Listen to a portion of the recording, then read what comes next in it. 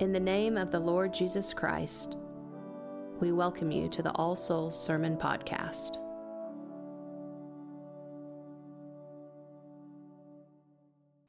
What are these which are arrayed in white robes, and whence came they? And I said unto him, Sir, thou knowest. In the name of the Father, and the Son, and the Holy Spirit.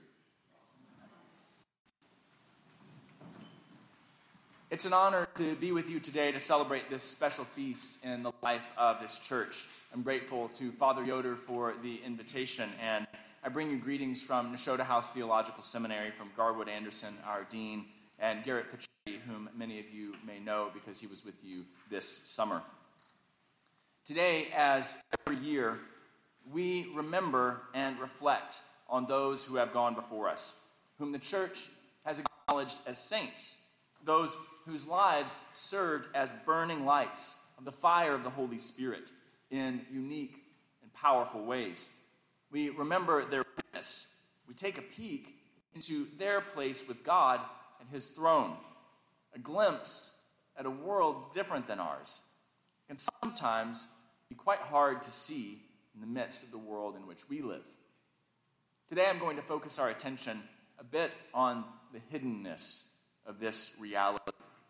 That part in the creed where we confess those things that we cannot see and have not seen, but that we nevertheless confess to be true. I believe in the Holy Spirit, the communion of saints, the resurrection of the body, the life everlasting. But I'll start with a story. It's actually an Oklahoma story. I used to live in Dallas and pastored a church there, and I like to think that I have a good sense of direction, but there are times in my life where my experience does not seem to corroborate this. Now, don't get me wrong, I can follow a map with the best of them, but there are times when I pride myself in the illusion that somehow, like a monarch butterfly in migration or bird flying south for the winter, I have some sort of built-in compass that always orients me to true north. But it isn't true.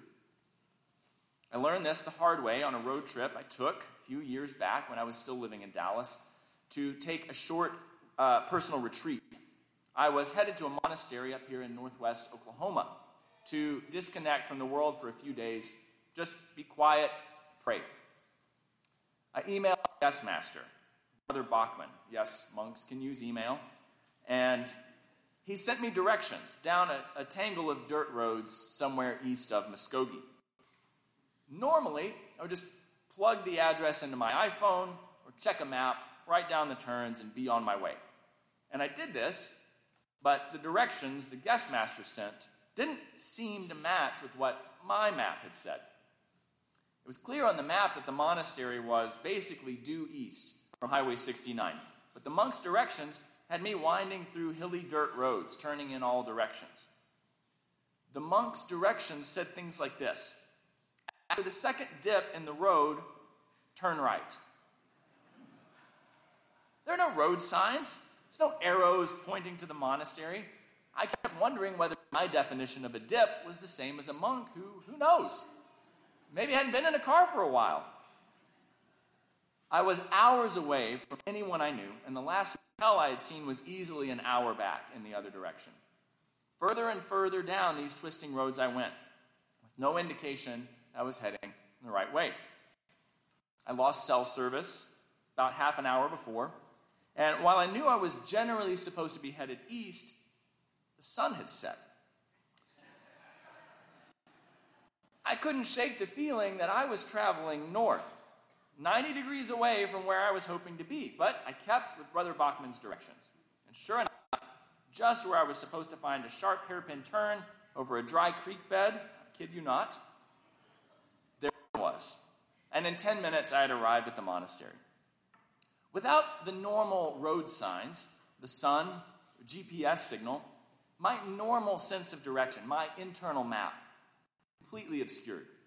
I could follow directions that I had received, someone who knew the way through the difficult path had given me, even if it felt wrong the whole way.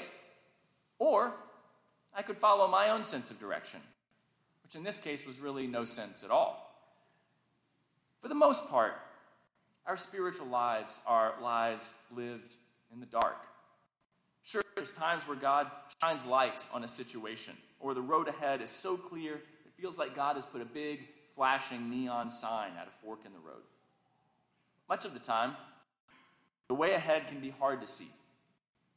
The psalmist put it this way: "Thy word is a lamp unto my feet, and a light unto my path."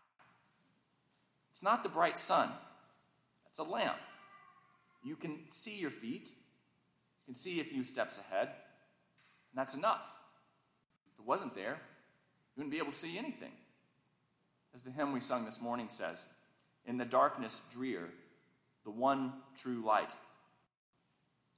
When it comes to understanding who we are, this can be even harder. Listen to the difficulty in our reading today from St. John the Divine. First, from Revelation. One of the elders addressed me, saying, "Who are these, robed in white? Where have they come from?" I said to him, "Sir, thou knowest." In the midst of a majestic scene at the throne of God, one of the elders, who should be explaining things to John, comes to John with questions. "Who are these?" "Sir, thou knowest." The elder answers him, "But isn't it fascinating how even though he knows, he doesn't seem to know at first? The grandeur, the majesty of this absolutely rapturous throne room scene, its brightness, its glory, is nevertheless obscured, partially hidden, even at the throne, even to the one given the task of explaining it to John." John, in his first epistle, says something really similar. "Beloved, we are God's children now. What we will be has not yet been revealed. What we do know is this: when he is revealed, we will be like him, for we will see him as he is." We celebrate the feast of all saints because blessedness, saintliness, isn't so easy to recognize. You know those icons of Jesus or the saints that have what look like big golden plates behind their heads? Those weren't there in real life. Members of Jesus' family had difficulty with his claims. Those from his hometown didn't receive his ministry. Finally, all but a few were chanting "Crucify" as God the Son in the flesh went to his death. Saintliness in our own lives can be hard to recognize as well. We live normal, regular lives. We pray, brush our teeth, we come to church, we make dinner, we go to sleep at night. Yet, into this ordinariness, God breathes his Holy Spirit, who sanctifies us, who builds in us the likeness of Christ as we surrender more of ourselves to God's rule and reign in our life. Blessed are the meek. Most of us know one of the saints of recent years, Mother Teresa of Calcutta, who served the poor and outcasts of India for decades. After her death, her personal writings were published, and behind the blessedness of this woman of faith and godly love was something a little more obscure. I'm going to quote from her own words. "There is so much deep contradiction in my soul, such deep longing for God, so deep that it is painful, a suffering continual, and yet not wanted by God, repulsed, empty, no faith, no love, no zeal. Souls hold no attraction. Heaven means nothing. To me, it looks like an empty place. The thought of it means nothing to me, and yet this torturing longing for God. Pray for me, please, that I keep smiling at him in spite of everything. For I am only his, so he has every right over me. I am perfectly happy to be nobody, even to God. Blessed are the poor in spirit." Who are these, robed in white, and where have they come from? Beloved, we are God's children now. What we will be has not yet been revealed. We are God's children, but we don't always feel like God's children. We're daughters and sons, adopted and born anew in our baptism, given the gift of the Holy Spirit, with the potential to be saints despite our doubts and sins. We are the church, but we can feel at times like nothing worth celebrating, just same old folks. We lose our sense of direction. In the darkness of this age, we can be tempted to believe that because we can't find our way, or our own baptismal identity can be hidden under the veil of our flesh, we can be tempted to doubt its existence at all. But even there at the throne, the picture isn't so clear. What is obscured now by darkness can be just as hidden in the brightness of God's light. C.S. Lewis, in his book, The Weight of Glory, put it this way.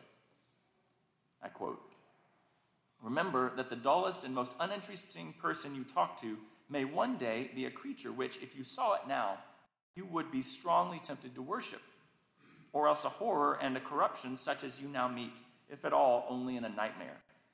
All day long, we are in some degree helping each other to one or other of these destinations. It is in the light of these overwhelming possibilities that we should conduct all our dealings with one another, all friendships, all loves, all play, all politics. There are no ordinary people.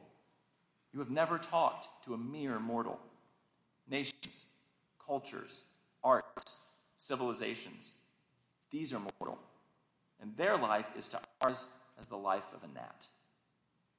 But it is immortals with whom we joke with, work with, marry, snub, exploit, immortal horrors, or everlasting splendors."